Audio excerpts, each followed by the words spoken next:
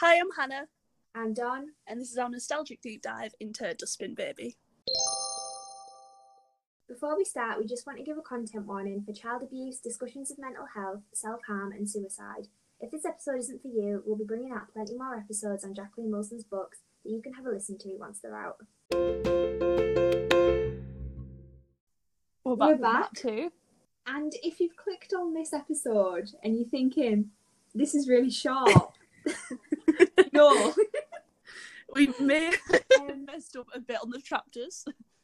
Yeah, so when we don't have a physical copy of the book, we get the books from a website called Book School. I don't know if I can advertise it, but I'm going to, because the versions of the books on there are pretty good, and I have most of Jacqueline Wilson's books that you can just read as on the website.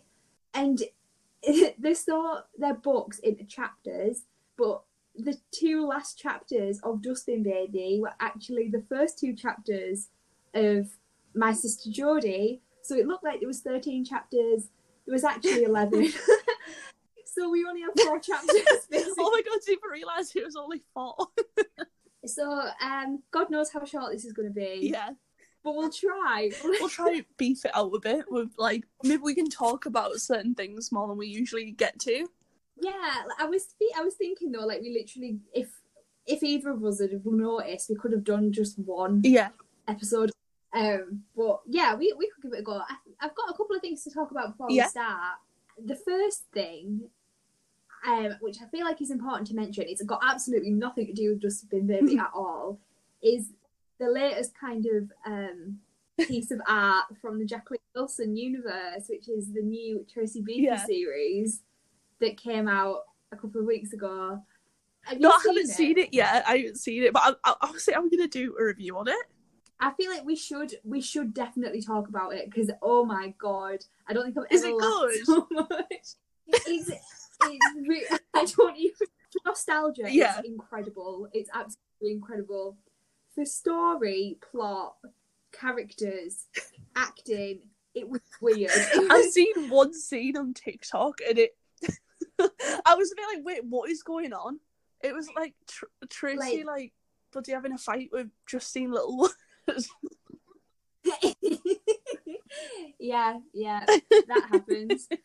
Based on a book though. It's based on a new Tracy Beaker book that came out a couple of years ago, and you can really tell because there's a shit man in it. There's obviously Tracy Beaker's in it. We've got a daughter who is very imaginative and shy and geeky and smart. Of course. And then obviously we've got all the characters that we know and love so well. We've got Cam. Cam's an absolute babe in it. Yeah, I mean, I did enjoy it. We always said that we were gonna, once we'd finished the books, go on to the series and the films based on the books. There's a film with the Dustbin Baby, and kind of talk about that. So I don't know whether it would be better to watch the Tracy Beaker stuff in order. But yeah, I would recommend is going and watching it, because I had a really good time watching it. It's only 3 episodes long, very funny. There's some yikes. There's some yikes, but that'll be exciting to look at, especially when it's coming from the perspective that it's been released now. Yeah, I think someone on Twitter said this was definitely just made for adults that Tracy Beaker as children, and you can tell, I think, because at times I was watching it with my flatmates, and at times we were like, is this actually meant to be for children? Because it didn't seem very it wasn't inappropriate or anything. It just wasn't. It didn't have many kids in for a start. And obviously, when it's about Tracy Beaker's in her 30s at this point, we were I don't think a kid would actually like this. I think they would think it was a bit dry and boring. But obviously, a daughter's the main character. But yeah, nostalgia was 100,000% there. Oh my god, that sounds amazing. We might get round to doing it one day, but we just got to get through the books. Yeah, we've got a lot to cover. Books are estimated to take us 5 years. We'll be close to 26. Yeah, we'll literally be 30. And the other thing I wanted to talk about just really quickly was the fact that Boris Johnson has said that we can meet indoors at the earliest, May 17th. Which is great for us, because that means we'll be able to record together. Yeah, brilliant news. It just means you'll have to bear with our terrible audio quality until then. But yeah, we should be together soon, which is good, because it's always better 100%. To record in person. Chapter 8. At Sunnybank, April continues breaking into buildings for Gina and her friends. Gina steals April's from dolls. She's still over her old ones being destroyed by Pearl at the last home. Another girl called Claire steals them, and Gina beats her. April is eventually removed from Sunnybank because she and Gina are caught sneaking out to burgle a house. In the present, she returns there to see if anyone has information about Gina, and they tell her that she's now a support worker for other kids in care. They give April her address, and she goes there and is reunited with Gina and her little boy. Gina tells April that she had a daughter too, but she was put into care and adopted because Gina wasn't able to look after her at the time. Regardless, she wanted her daughter to have a good life and has since changed her ways. April eats birthday cake with Gina and her son and worries that Marion is sat at home with her own birthday cake for April, waiting for her. So I think a lot of stuff that I got for good was similar kind of things that I was saying in the last part, kind of like the way she sort of presents emotions and the way she presents the sort of feelings you'd have in these sort of situations. So like when April's saying like she arrives at Sunnybank and she's talking about how she doesn't really feel like attached to it emotionally anymore. Like she says she doesn't feel anything. It's as if she's acting in a film. It's just a wooden gate. Sunnybank is simply a big house. Maybe it's not even a children's home now, which kind of like, I think it's good because you can really kind of feel how she's disconnected from that part of her life. Like it's not as like black and white as like every single thing that's happened to her she feels fully and like emotionally. It's like there's some parts that she doesn't really feel connected to that she expected to. So I think it's quite interesting. Yeah, I do feel like April's emotions and the way that she thinks is like probably the best part of this book. I don't really want to compare it to Lola Rose because they are different, but I just can't help myself comparing it to it.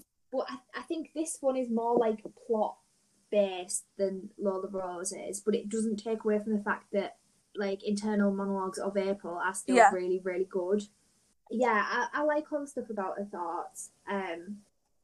This book and Lola Rose, I feel like the emotions feel so much more authentic than in any other book we've looked at, I think.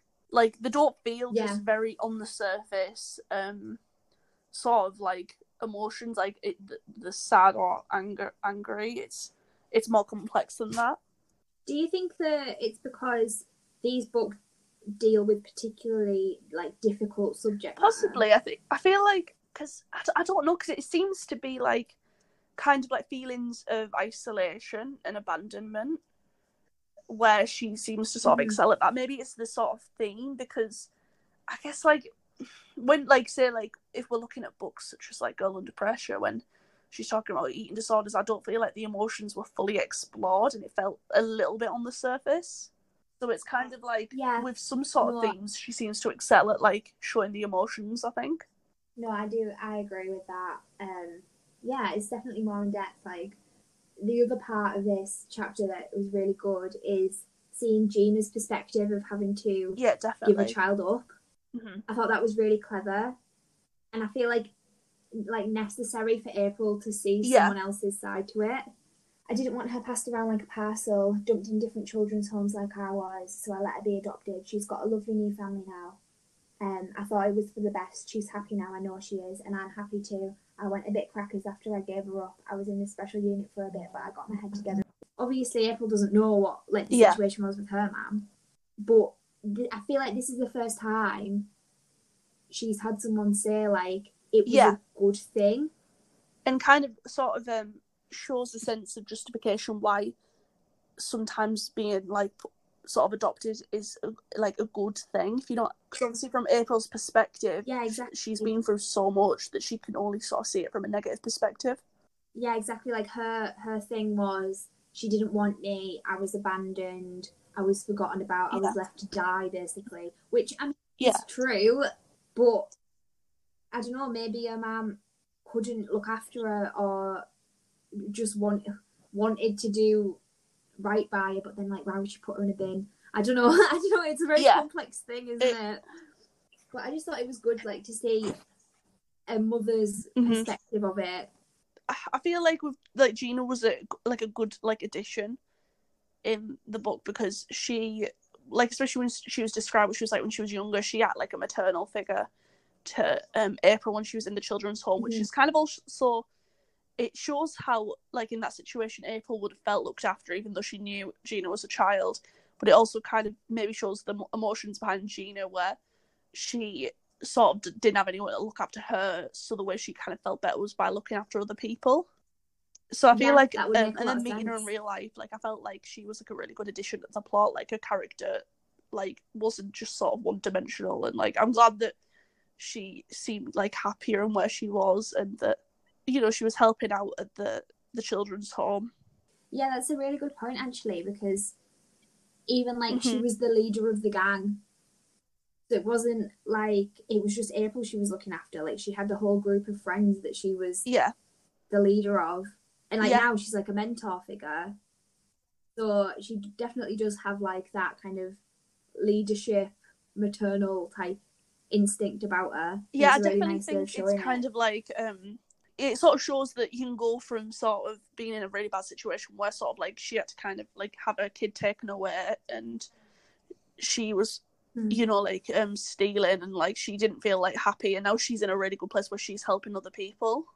I mean, the things that Gina does when April is at Sunnybank, they're not good. Definitely uses April for her own personal gain. April's actually the one that's doing all the breaking and entering. It is kind of abusive, to be fair. She shouldn't be having so much influence on this little child. But as an adult, she seems to have rounded herself out and become a really caring, really important person in a lot of people's lives, which is brilliant. I really like Gina, and I love that. Yeah, I do too, actually. That's something I got as well. Things like the canary coloured kitchen being so bright it almost blinded her, and was it... what colour was the living room? I don't know, I just remember there was lots of block colours. I think it was something it was a purple living room, I think, with black and white and red furniture or something like that. And it just seemed very busy, and I was here for it. There was another quote in this chapter that I thought was really good as well. It's kind of talking about the feelings of feeling quite helpless when you're a child in care, and it's I didn't want to go, but no one listened to me. That's the scariest thing of all about being in care. You don't get to choose. You just get shoved here, sent away there. Because obviously I think the main thing that's kind of explored by April through all of these situations is that she feels lonely, she feels isolated, she never feels like she's at a home.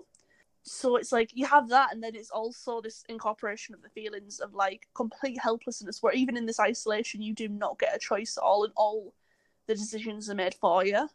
Yeah, you've got no agency. You go, or even if you don't want to go there, even though it'll be your home that you're moving into, people decide where you live. Yeah, 100%. It must be absolutely horrible. And you do really get the sense that she has been passed around, and she doesn't know when she's coming or going. She doesn't know where her home really is, who she can trust. Yeah, definitely. Yeah, I think really nice. The emotions that April feels do feel really complex in this book, and it's definitely a massive pro. Did you get any more 100%. Good for this chapter? Well, Hannah, do you remember what you predicted at the end of the last episode about what's going to happen? What did I predict? I can't remember. You predicted. Oh my god! Yeah, skinheads. And we saw skinheads. It felt so reminiscent of the girl. Was it the girl series when they saw cans of lager on the floor? I mean, I got it in good because I was howling because I was like, "Oh my god!" Literally, you said that as a joke. I know. The returned.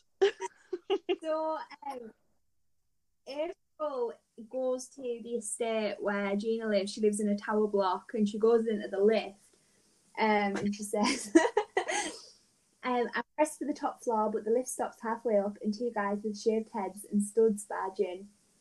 I swallow and take one step back. Thank goodness they act like I'm not even there. I look slyly at all their piercings, wondering what Marion would say if I came home looking like that. One of them sees I'm staring and sticks his studded tongue out at me. He sticks his studded tongue out at her. What on earth? It feels very right, what would this what's scary, like a bald teenager with piercings that sticks his tongue out at you. And also, like, I mean, I was kind of like, is this me nitpicking at this point?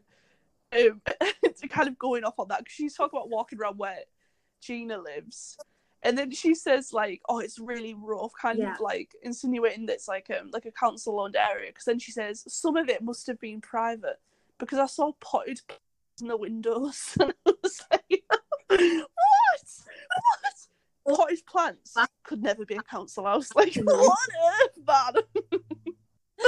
Oh my god, makes no sense at all. So if any of you are listening and you live in a council house, unfortunately you're going to have to bin all your potted plants because April thinks it's against the rules, privately owned. And that's just not okay. I do have a couple of other things that I did like. I thought it was quite sweet that when April realises that it's Gina, she just like bursts into tears. Like she sees a friendly face and she like is very emotional about it. You know, April does cry. It's something that she does a lot. But these are happy tears, you know. She loved Gina and it's been a while since she saw her, so it would make a lot of sense. And Gina loved April as well, even if it was a bit not great. I don't know, I just thought that was nice. And then in this chapter, I think April starts to worry about Marion more. And she starts to worry that Marion's going to be sat by herself with a cake all ready for April, and April hasn't come home. Oh. Which is good, because I said it last time, like, the way that April speaks to Marion in the first chapter isn't really, like, indicative of how April thinks about Marion. She was just lashing out because it's a hard day for her. And yeah, you see this guilt come through, and it's good, because we know April's a good person. She's just got some issues that she's working out at the moment. Yeah, I just like that. It was so sad when she was just like trying to imagine her on her own. Right, okay, so let's move on to bad. I had go on. Shitloads of bad. Right, okay, the main bit of bad, a lot of it's petty, so I'll just skip it. But the main bit of bad that I have for this chapter is Claire's character. Because for me, the character of Claire comes out of nowhere, appears for this chapter, and then, I mean, I guess it wouldn't make sense to ever in any of the other chapters because, April's moved on by this point. But I just wish she was in the previous chapter. The plot?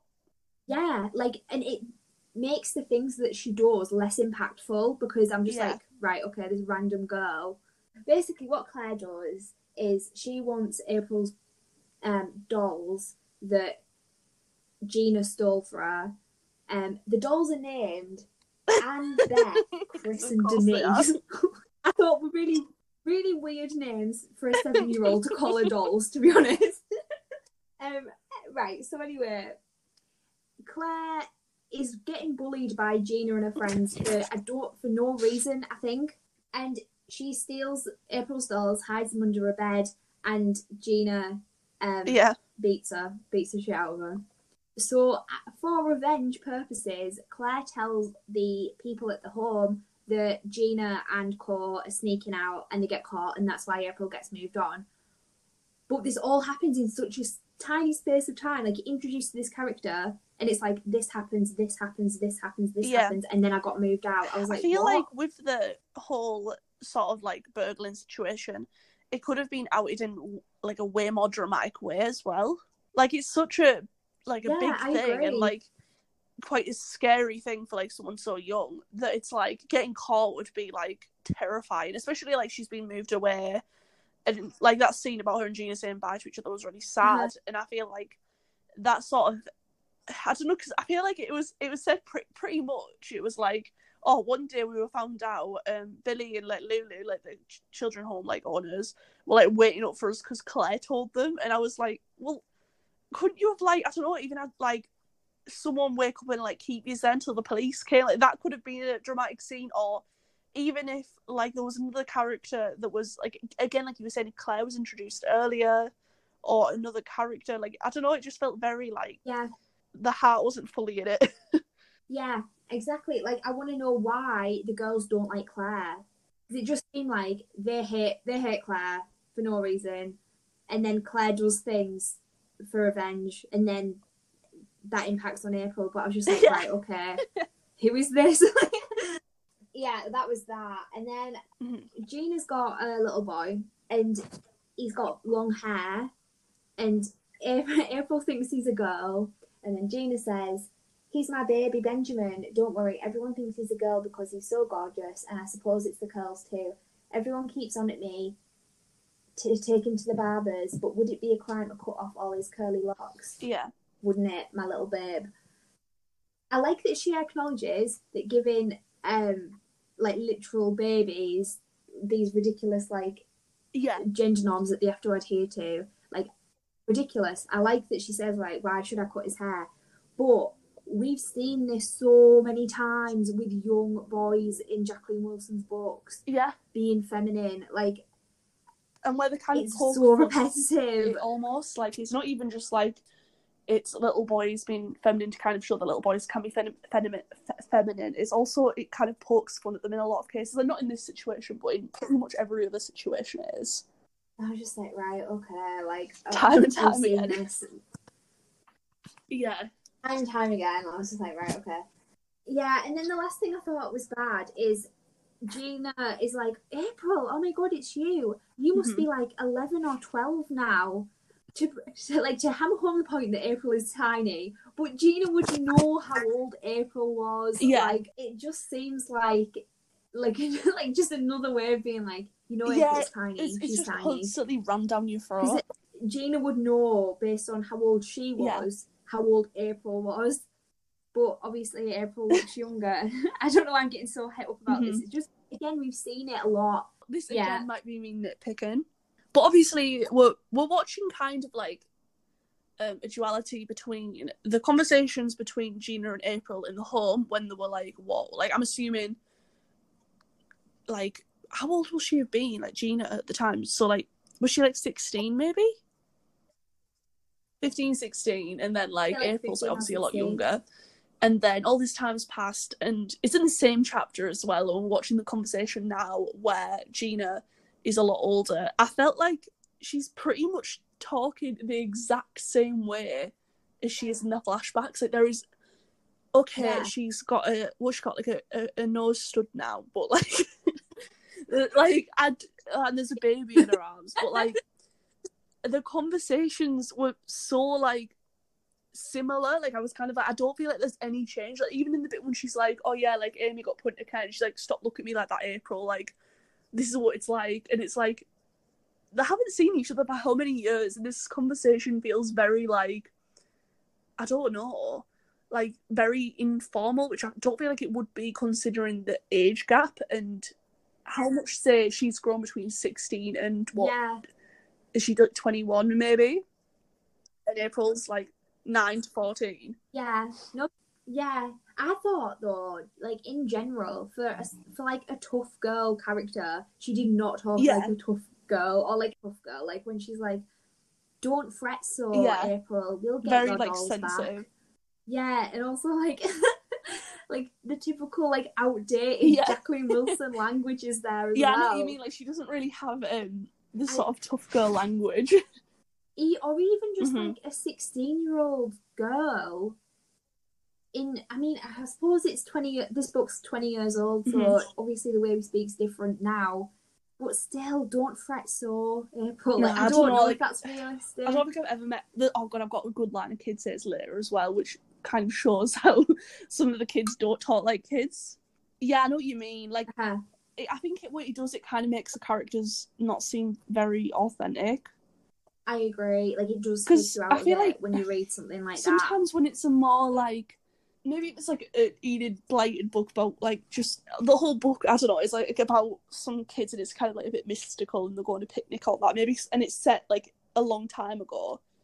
Maybe some of that language would like make sense and add to it.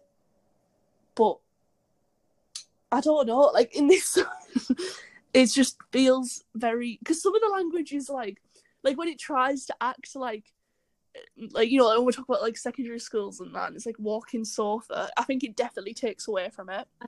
modern children do not I don't know. I think speak like that. Because one of the biggest charms about Johanna Wilson's books is that she tackles like real issues in the real world. So I think anything that kind of takes away from the sort of reality of it is a bit like naff. Yeah. So yikes.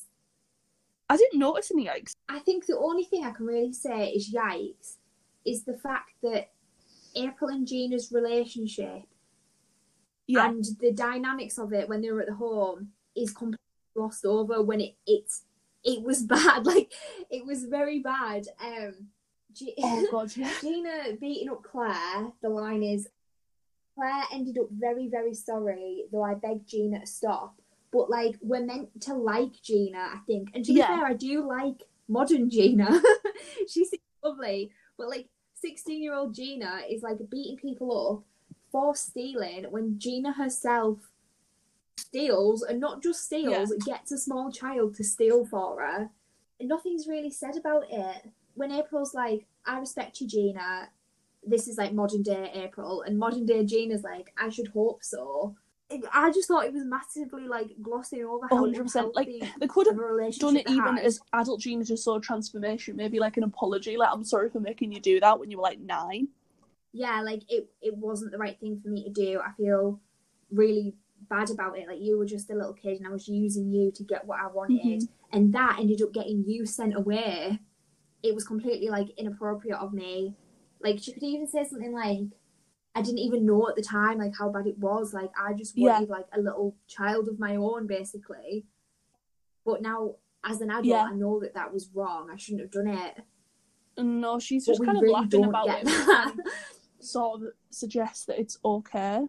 But she was so much older than her, and she didn't do any, like, when it was the burglary, and it was literally like you were saying, like, it was like, okay, April goes in the house, we'll wait outside. Yeah, exactly. Forcing her into doing it all. Like, she was the one that was in the house, she was the one in the terrifying situation.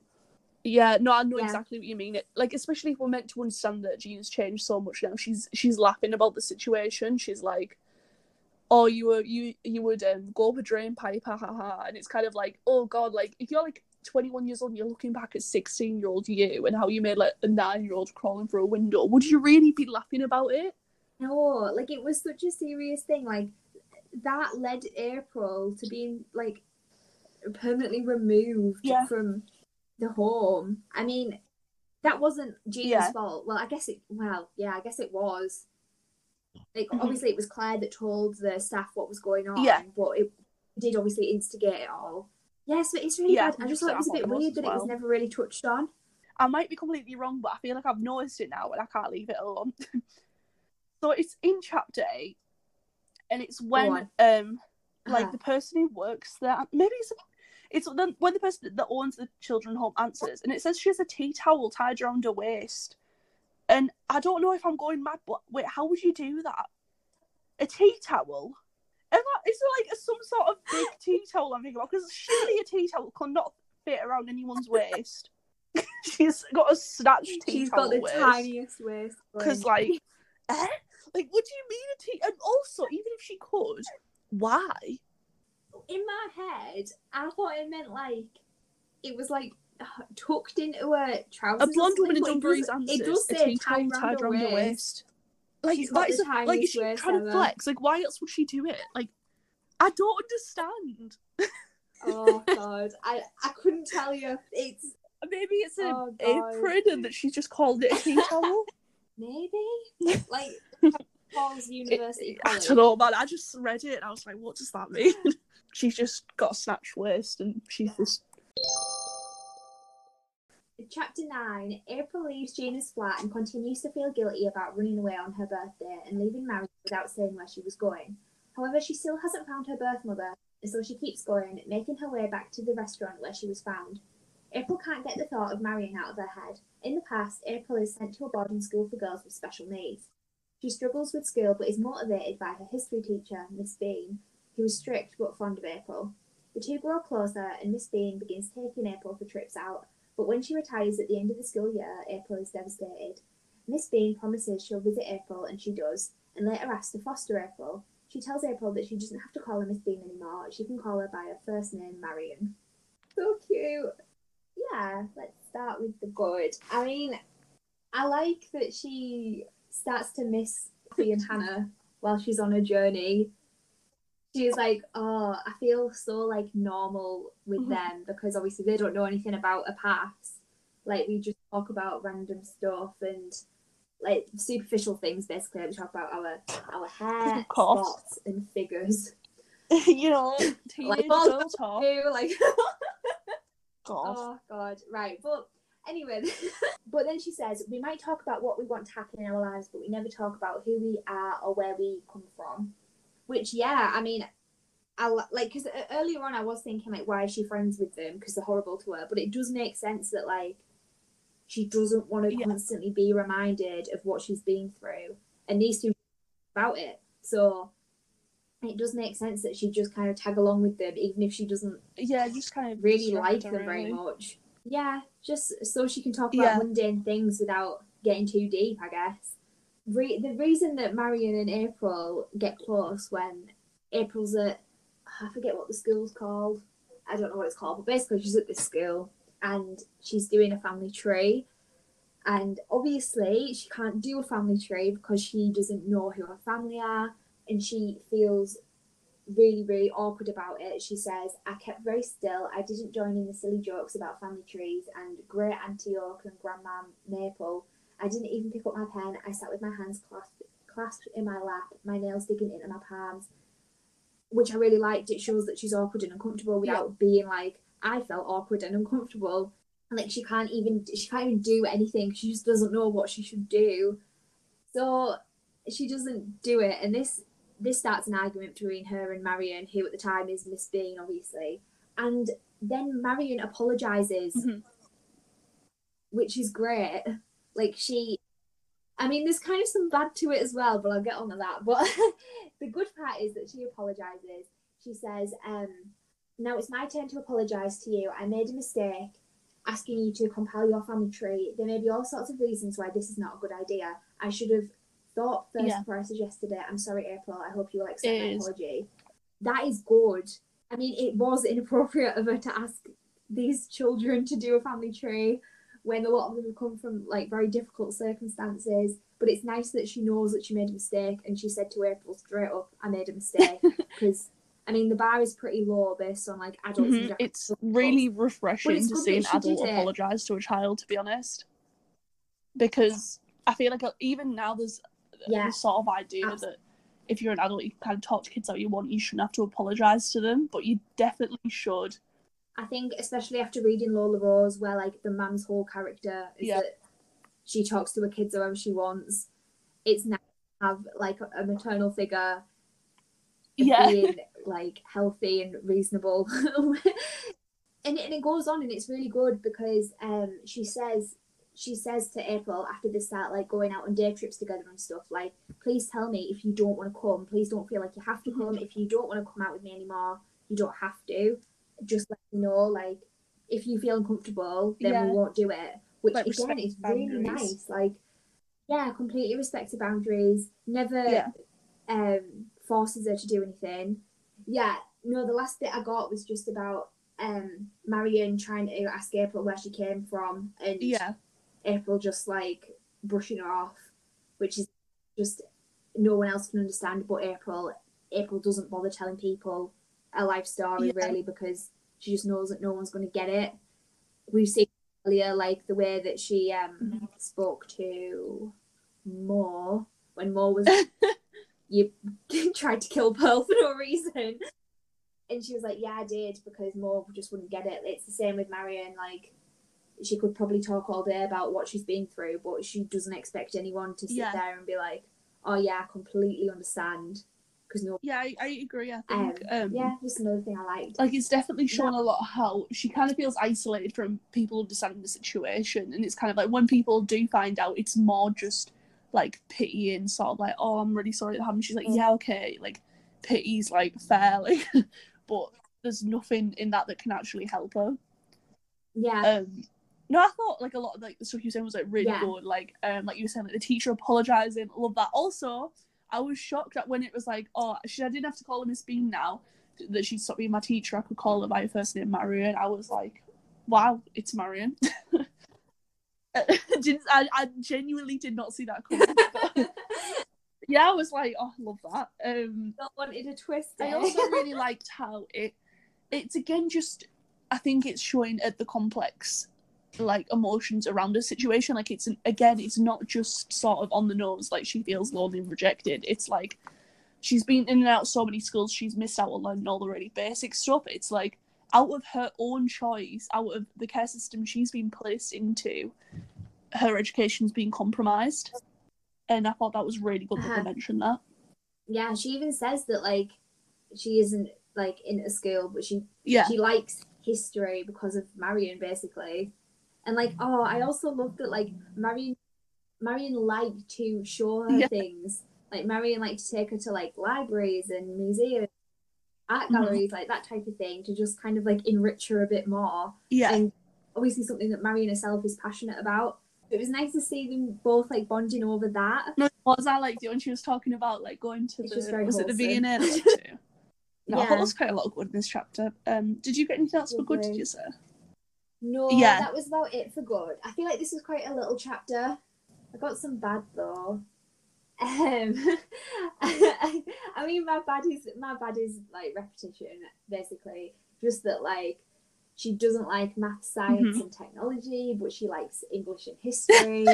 Like, where are the STEM girls? Like, where are the STEM girls? Like, I'm trying to actually think. They're all like art and I don't writing. think there are any. Like, like obviously I know that that's her thing. I know it is, but I would just like to read something. What's the like, 10-year-old 10-year-old engineers out there? Where are Yeah. Yeah, I just thought that was a bit repetitive. It's not a major thing though. Marion's teacher nickname is the Beanie Baby because it can't be a Jacqueline Wilson book if the teacher doesn't have a nickname. The last thing I've got is right. So explain this to me because I don't understand. So on the last day of term, Marion retires, right?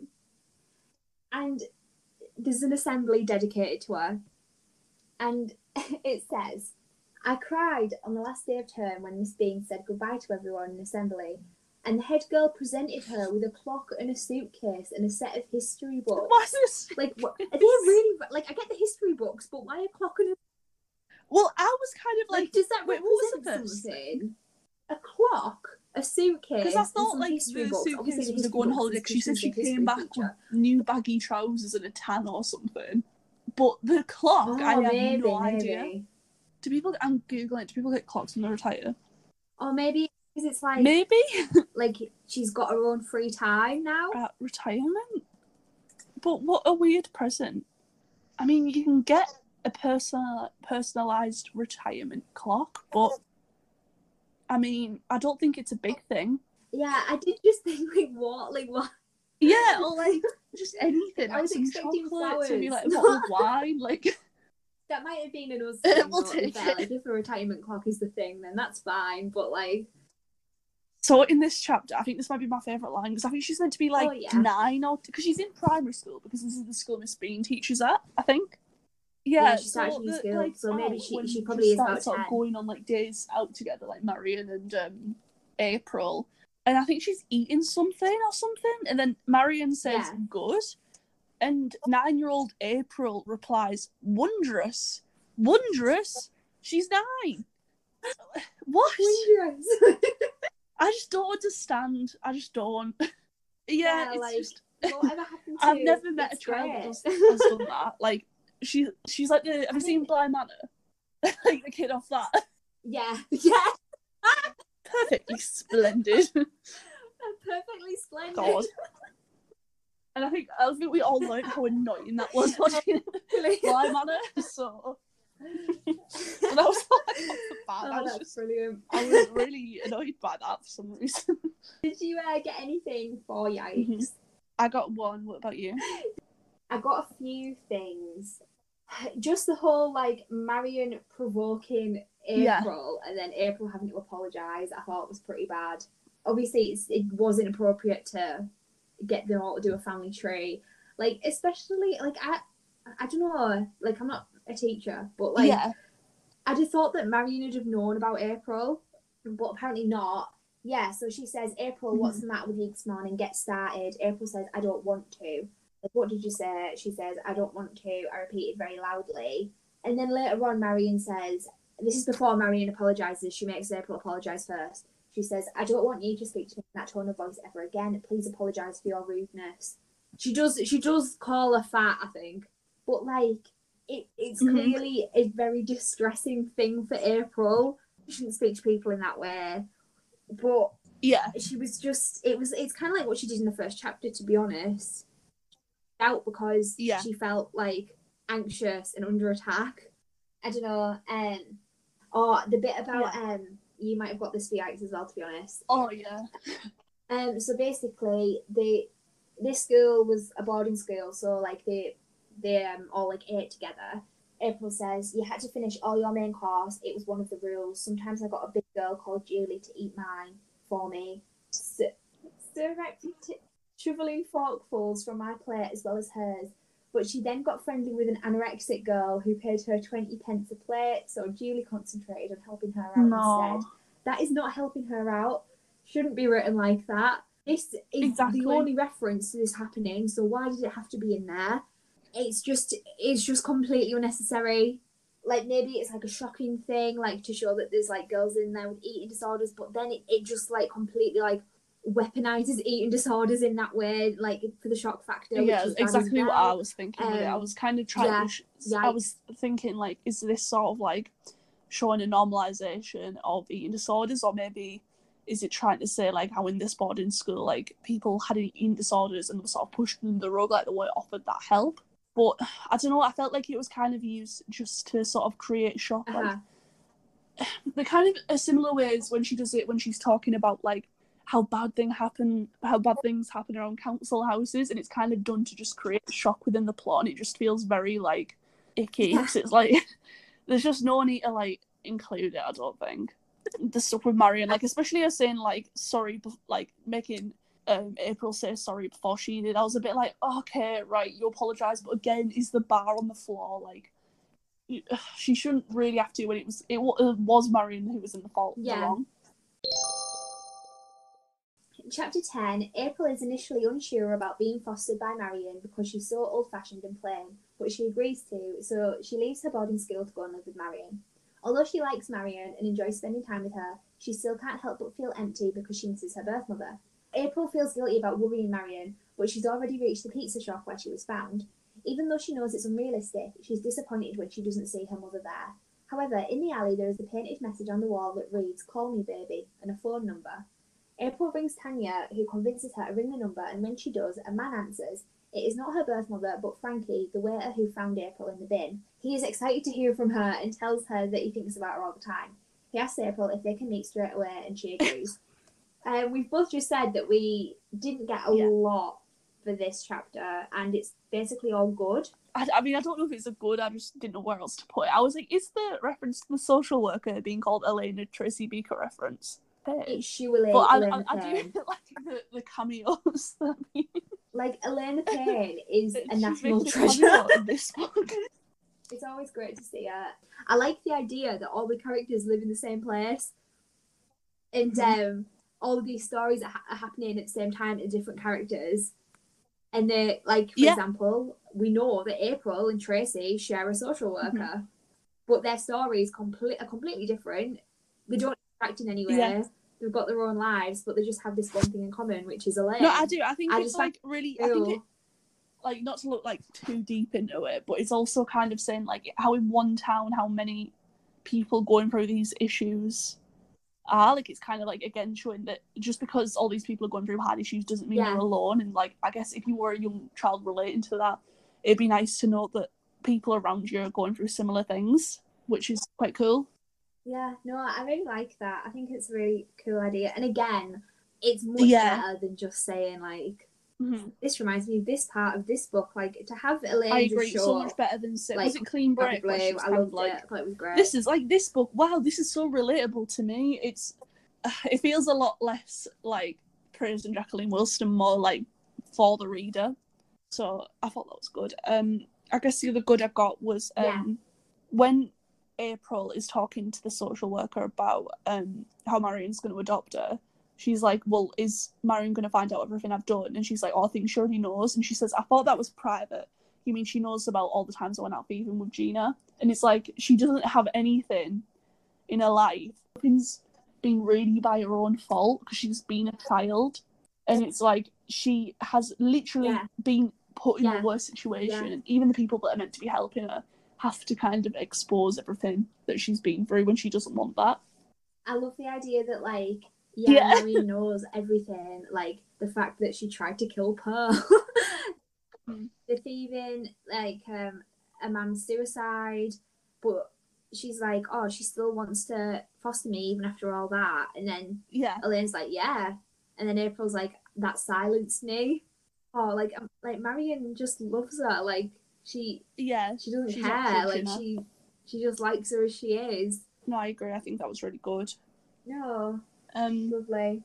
It was quite interesting as well how she was talking about how she didn't like. She was talking about when Marion tucks her in for bed, and she said, "I hate anything around my head. If I burrow under the covers by accident in my sleep, I always wake up in a panic. Maybe I was stuck in that dustbin for hours and hours." And it's kind of her relating, like she's relating her fears to maybe being like, "Oh, maybe I'm scared because when I was born, I was so scared." I mean, I think it's much more likely that she's been thinking about this moment so many times that she's scared of the memory that she keeps sort of like creating for herself. Yeah, that's like traumatized her. Yeah, it's like she's invented the memory of it. Yeah. I got that for good. I thought that was good, but I do kind of wish that it was explored like a little bit earlier. Like maybe if, I don't know, like if she got into a situation where she had to like hide or be really somewhere and she felt like uncomfortable or claustrophobic, I thought it would be really interesting, like the way that she reacts to being in a dustbin-like place as an older child because of the memory that she does think she has like the memory of it, but obviously she doesn't because she can't remember that far. Like I definitely felt like they could have like advanced on that more. Yeah, I agree. I think it was a really cool idea because I think it is a really interesting like aspect of her sort of fears. Oh, I also really like this bit. I thought it was just really sweet, and you like do like Marion for it. She's describing Marion, and she's saying she's so sound. You know, there's no nasty rotten bit of her ready to sour on you. She's there, safe and sound. If you want her, I do want her. And it's like she's got that reliability and security in Marion, which is so nice to see because that security is something she's lacked her entire life, isn't it? I thought it was lovely. Is literally like one of the most beautiful things ever. Like the full bit is like, safe and sound, these are the words that sum her up. Though she'd circle them in an essay and say I was using tired language, she's so safe you can believe everything she says and never feel like she's going behind your back to get rid of you. And then like what you just said, like if someone ever described me as that, I would literally cry forever. Like how amazing, like she's comfortable to be around, she makes you feel safe, she's like homely. Oh God! I think it's a lovely way for her to show how she feels about Marion and being really on the nose about her. Because I feel like in a lot of books, it shows the love. Like in a lot of books we've looked at, it shows the love between two characters as being like say like Clean Break, not to like absolutely like wreck it, but like no, like in Clean Break, the way she sort of talks about her dad, like it goes into it quite a lot, but never in this sort of depth of not being like, I love my dad, like she kind of does in Clean Break. It's very like, she would never admit it, but it's done in a very sort of subtle way, which is lovely. Did you get anything else? And it's basically when she goes to the bins. And I mean, to be honest, I do have a bit of bad, but I'll go on to that.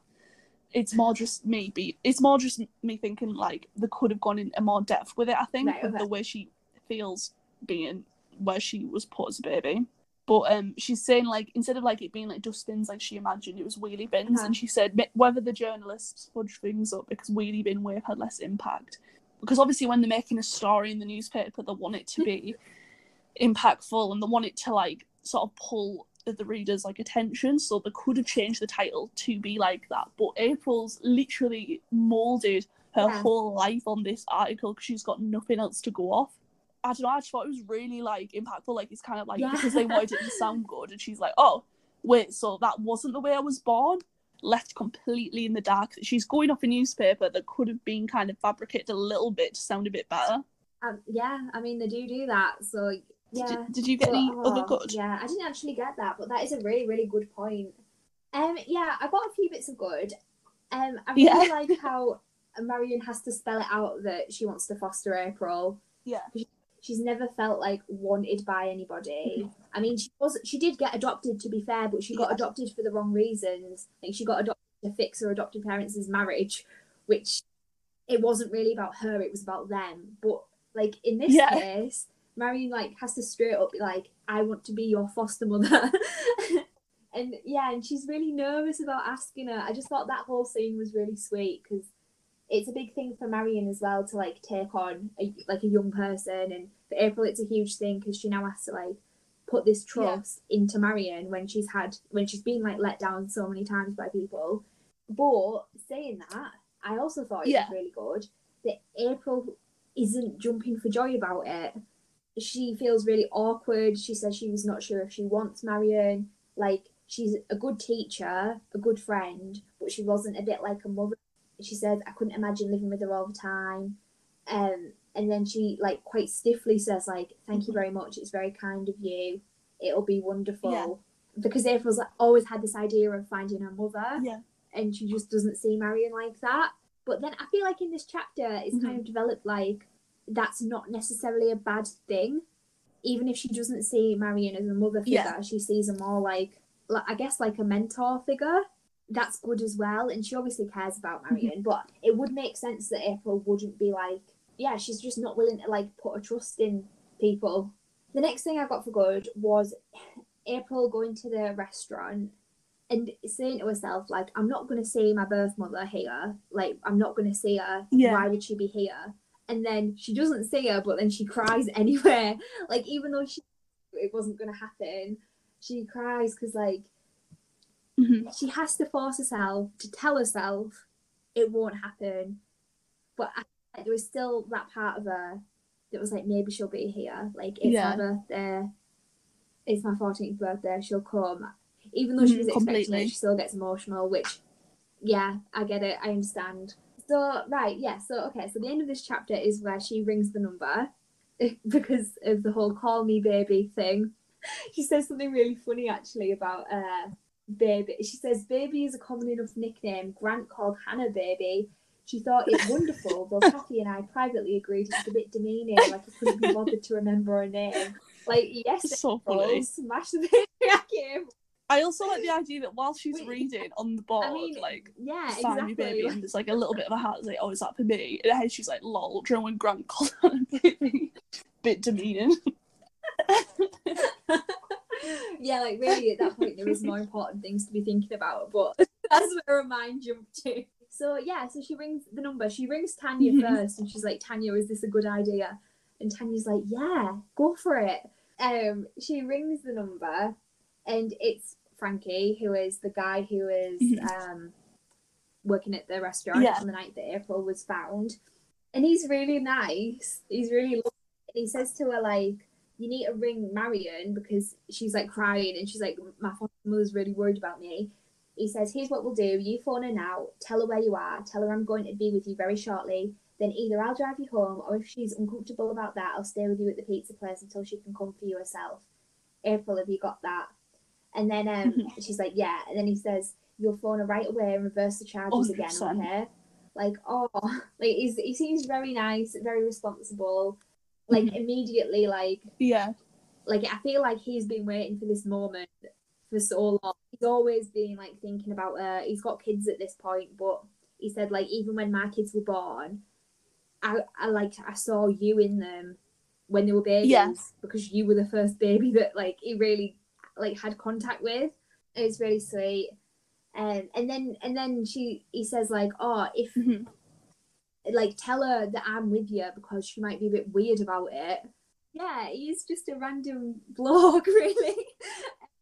Yeah, it's just pretty much kind of what I've already said. I just think did you say you only got one bad? Into a bit more detail about the emotions she feels at the bins, because I feel like maybe the same, if not less, emotions expressed when she's talking about like where she grew up, like the children's homes, which maybe there would be more emotions there because this is where everything happened and it's things she can remember. But I feel like there will be a lot more ambiguous and maybe complex feelings around the bins because it's like the layer of like mysteries there as well and the unknown. And like I think because the biggest thing she hints at this whole thing is like that she wants to meet a man that did it to her, kind of. I think she is very like, you know, like through like the way she talks about Gina and like how she's like, I wonder if my mum like had a second chance, blah blah blah. I felt like there could have been more of a, I don't know, just something a bit more to talk about her emotions there, maybe, especially because she's like, Jacqueline Wilson is so careful about her portrayals of emotion. I feel like there could have been a little bit more detail there, maybe. Yeah, like she's going back to the place that she's been thinking about for her entire life. It's like a really important place to her. Yeah. And she's just like, the bins are different. I suppose that's pretty effective.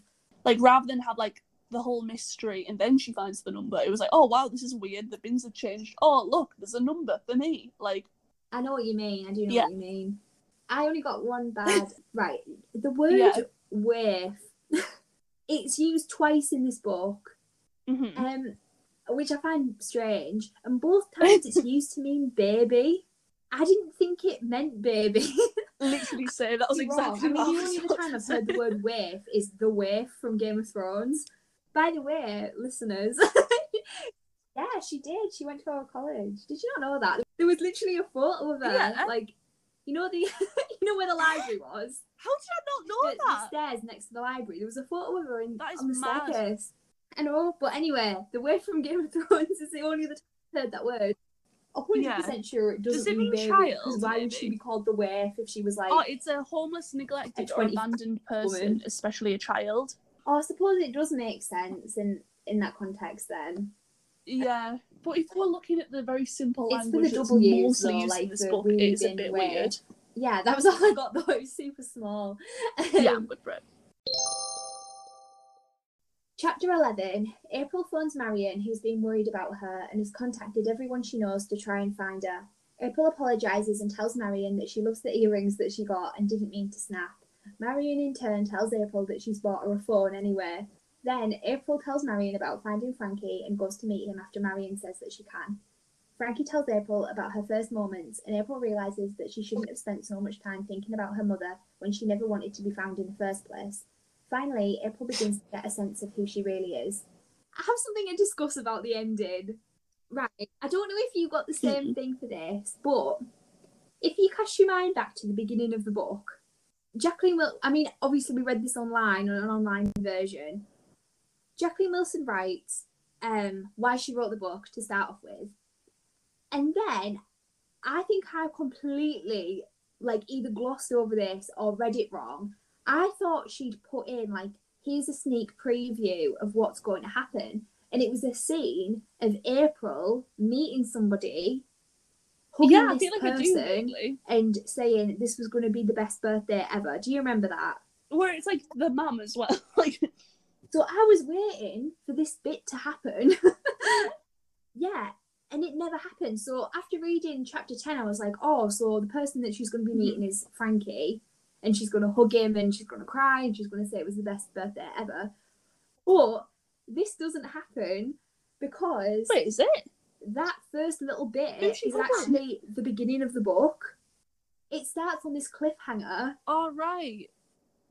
And then goes back to the beginning of the day. I completely misinterpreted it as Jacqueline Wilson he's let's start with a happy ending. I wonder who it's going to be. Oh, because we don't actually see them. Yeah, meeting, exactly. Right? Or we don't see this. No, so that bit is because I assumed that bit was going to be repeated in the last chapter, but it isn't because it's already happened. I'm baffled. Yeah, I got my so that's completely crossed. Interesting way to look at it, but I feel like that presents it as a lot more climactic than it actually is. Yeah, because I was thinking why isn't she so? Because she seems really not asked about meeting Frankie. I thought.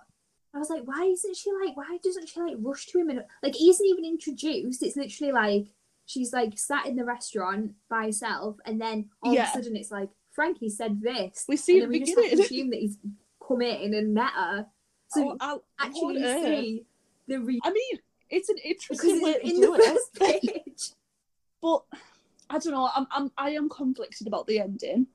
I did read it and I was like, oh wait, Okay, it's over. Why? Oh, okay, so that was the ending. Like, he's the last because like obviously this sort of like the narrative is like he's going through everything that's happened in her life, and it's, I feel like, especially like looking at the beginning where it's like this dramatic scene, if you don't know who she's meeting, you'd have thought it had been like a mum, or at least maybe even someone who knows the actual story. But Frankie doesn't know anything that she doesn't know.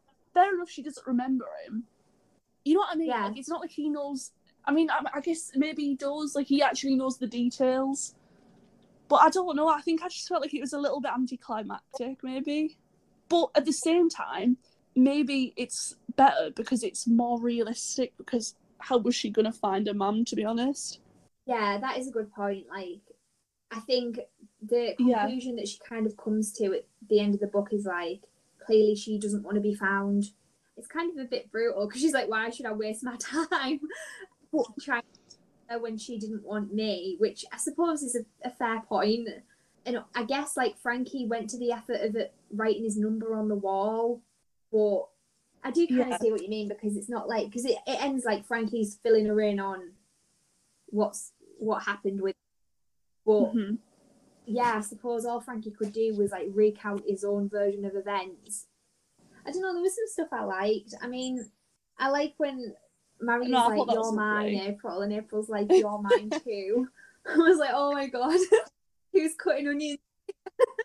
I also like this bit where April says about a birth mom, I don't know if she really is the way I imagine. She could be any woman anywhere. I could sit next to her on a bus or brush past her in a shop, and neither of us would know. Yeah. Maybe it's silly to think that a birth mother is so important when the birth is the only thing that connects you. Which I thought is good, because giving birth to a baby doesn't necessarily make you like society's fit of a mother. And I guess now she has Marion in her life, who is responsible, kind and caring, which is what a mother should be by society's standards, I guess. So she does have someone to fit that role, even if they're kind of still working through it. I thought that was nice. Yeah. And I also like that Frankie says to April that her crying saved her. I thought that was great. Like, she's obviously crying because she's emotional, and she says, I'm sorry, I'm hopeless, I always cry. And Frankie says, if you hadn't cried when you were stuck in that dustbin, I'd never found you. You saved your own life, April. Yeah, she's always been shamed for being a crybaby, but like, look where feels that a little bit her. like a resolution, like, because otherwise I feel like it'd feel a bit like, well, she feels exactly how she felt a page ago, but it's kind of sort of giving her at least something to kind of feel better about, maybe. Yeah, I agree. I thought that line was really good. I don't know, I think it could have been good with Frankie if the elongated it a little bit. I mean, this is the thing we're seeing with a lot of her books, to be honest, that the endings feel so rushed.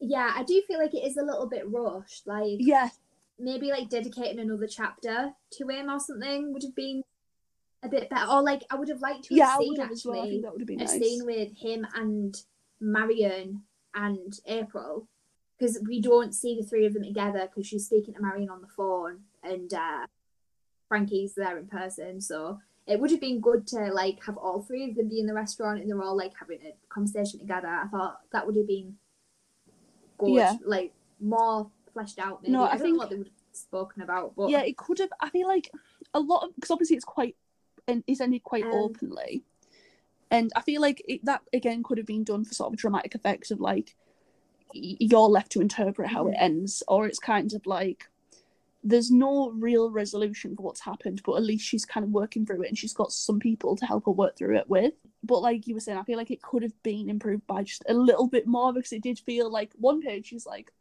oh, these are the bins. Now I have Frankie and everything is good again. The best birthday ever. And like, I feel like I've read that line so many times. Like, this is the best insert name of holiday / birthday here. God, like, let us never forget. This is the best Christmas ever on like spring break. Yeah, I mean, I don't know, like, compared that's to nice. some of the other endings we've read, it's not the worst. It's nice and refreshing. It's not offensive. I still wouldn't say it was strong, really, but maybe that is because we both misread the intention of the first page of the book. But yeah, like, I've got for bad, because this is before I realised that Frankie pops up out of nowhere and she spent her life thinking about him, and you'd at least think that he'd be described in some way, or there'd be some tension about meeting him, but he's literally there. But obviously I didn't know at the time. Yeah, I don't know. I didn't get any yikes. Did you get any yikes? I might get a bit of yikes for this, seeing the ending, to be honest.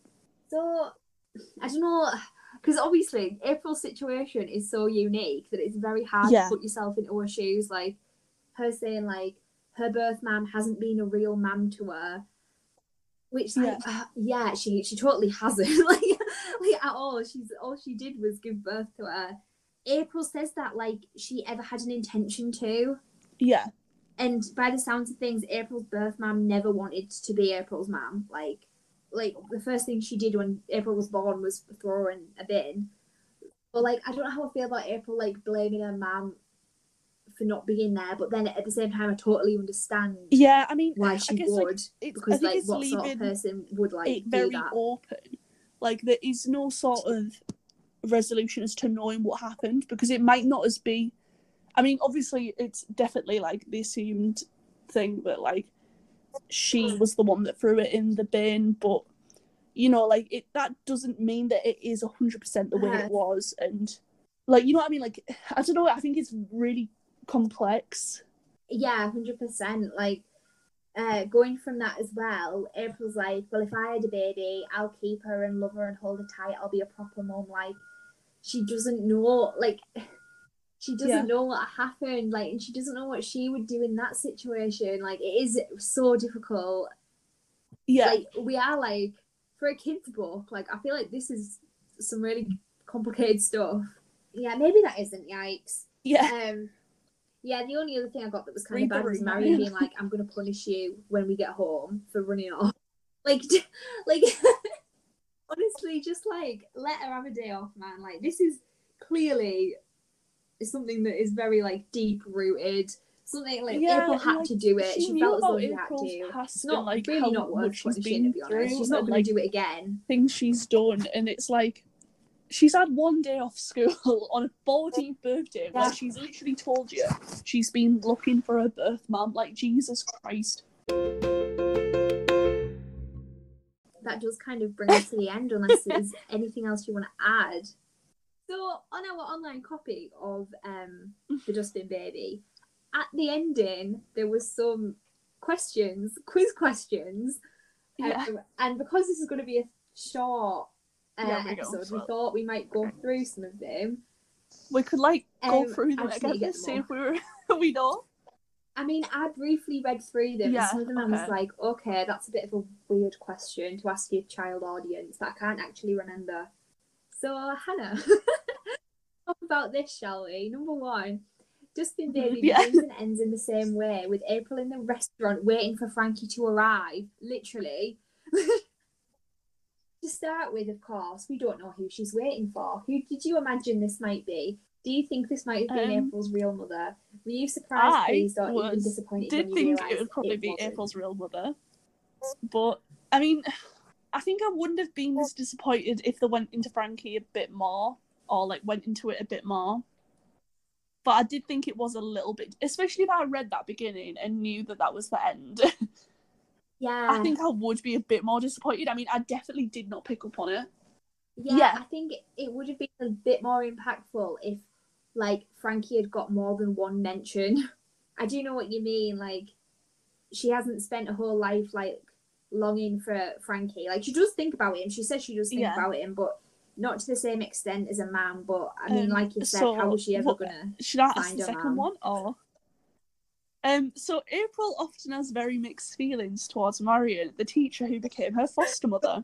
What do you think of Marion as a character and as a parent? Is April lucky to have found Marion, or do you think she's too old-fashioned and out of touch to bring up a 14-year-old girl? Really? Look, I love Marion. I think Marion's awesome. Yeah. I guess she is old-fashioned. I don't really like the amount that she wants to punish April. Like, She seems like hell bent on punishing April, like when she really shouldn't. But all in all, I do think she genuinely cares about April. I think she's a really nice person. Yeah. She's very interesting, and she bought her a phone at the end. Bless her. And yeah, I know. I like Marion. Hannah. April's life began with a very unusual and extreme decision by her birth mother, the decision to abandon her baby. Jeez, this is weird to ask to a young audience. Any circumstances under which you think this could have been the right thing to do? I mean, I guess it's meant to provoke when I was reading it, I was like, okay, this is odd, but... Because, I mean, to be honest, maybe this could be... I mean, especially definitely more relevant in the kids' books, because obviously Jacqueline Wilson talks about hard-hitting topics, and obviously it could be a way to introduce conversations between, like, I don't know, like parent and child, or like a guardian and a child, or a teacher and a child. This could be the way to provoke conversation, to talk about these sort of topics. And these questions could help with that, maybe. Rather than just talking about the issue very, like, on the surface level. This could open the conversation up more.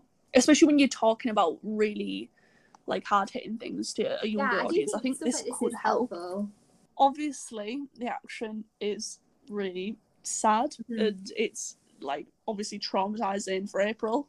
Obviously, I think it's such a complex sort of thing, because it's kind of like to put your baby in a bin, you know, if she felt like the baby was going to die if it wasn't, like, if the mother was in extreme danger, like that obviously could be a possibility. If it was like a situation, if she brings her baby home, it's going to get killed by someone or something. That might be really dark. I'm just literally thinking in what sort of circumstances this would be.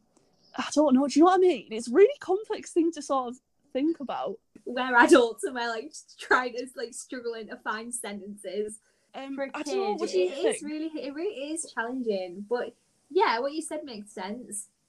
What do I think of this action? Like, like obviously it was necessary for her to do. I guess like it's a very extreme thing to want to give up your baby anyway, and especially like in that way, like she was risking April dying. Yeah, because it's kind of like usually in these sort of situations, it is a case of like if you do want to give up your baby. I don't know if this is true for the UK, but I'm pretty sure in the USA you go to like a hospital or a fire station to give up your baby, and you don't have to give up any information about yourself. I know that's in the USA. You can go to say like a fire brigade, you can give them your baby and sort of say like, I need you to look after her. I can't keep my name. I think without knowing the circumstances, it's too difficult to kind of sort of give an explanation for, or say it's like she's done it in a really murderous, malicious way. April has imagined in detail the scenario that might have happened when her mother gave birth to her. Discuss the other options and create your own version of what might have happened. Was April's mother very young? Did she have a boyfriend or husband, or was she alone? Do you think the parents knew she was about to be a mother, or perhaps she had no parents? Again, this is heavy. I think that April probably was right, if I had to guess. I would imagine that she was pretty young, or maybe she couldn't afford to have a baby. Like, say she, like, I don't know, if she had to work to pay rent and support herself, she couldn't have had time off work to look after herself. Or maybe she was just in school, her parents didn't know, nobody knew. I don't know. I think it's really dire circumstances. Hard to kind basically. of like I don't know what put a finger on it exactly. Like you said, I think April could have been right in how she imagined it. But again, it could literally be anything. It might not have just been her alone when it happened. It might not have even been April's mother that actually put her in the bin. Like, she might have been there, but she might not have been the person that did it. I don't know. I think it's like a really complex situation because we literally have no clue about it at all. Yeah, no, I agree. I do think it was like an interesting story to read. What about you? I really like the way it was set up. I thought the whole like thing taking place over the course of a day with loads of flashbacks was a really cool like structure. I really liked April's character. There was lots of emotional bits. I thought Marion was a good adult. No, I don't think I do. I think the emotions were explored really a lot of bad carefully to say about it, and I think by the end, like, I was pretty pleased with it. Yeah, I think I probably did like it slightly better than I like Lola Rose, just because of the mam character in Lola Rose being unforgivable. Whereas in this book, I think it leaves things very open, and it focuses on April, and I like that. A positive review. So overall, good going, Jacqueline Wilson. We like this one. So next time we are going to be moving on to Midnight. I'm over halfway through reading it, and I'm enjoying it. I think it's a bit strange. I kind of am enjoying it so far. So okay, we'll see you then. We'll see you in 2 weeks' time. Thanks for watching our episode on Dustbin Baby. Tune in next time to hear our episode on Midnight. If you'd like to reach out to us, you can find us on Twitter and Instagram at DonHanReviews, or alternatively, you can email us at donhan273@gmail.com. Thanks, bye!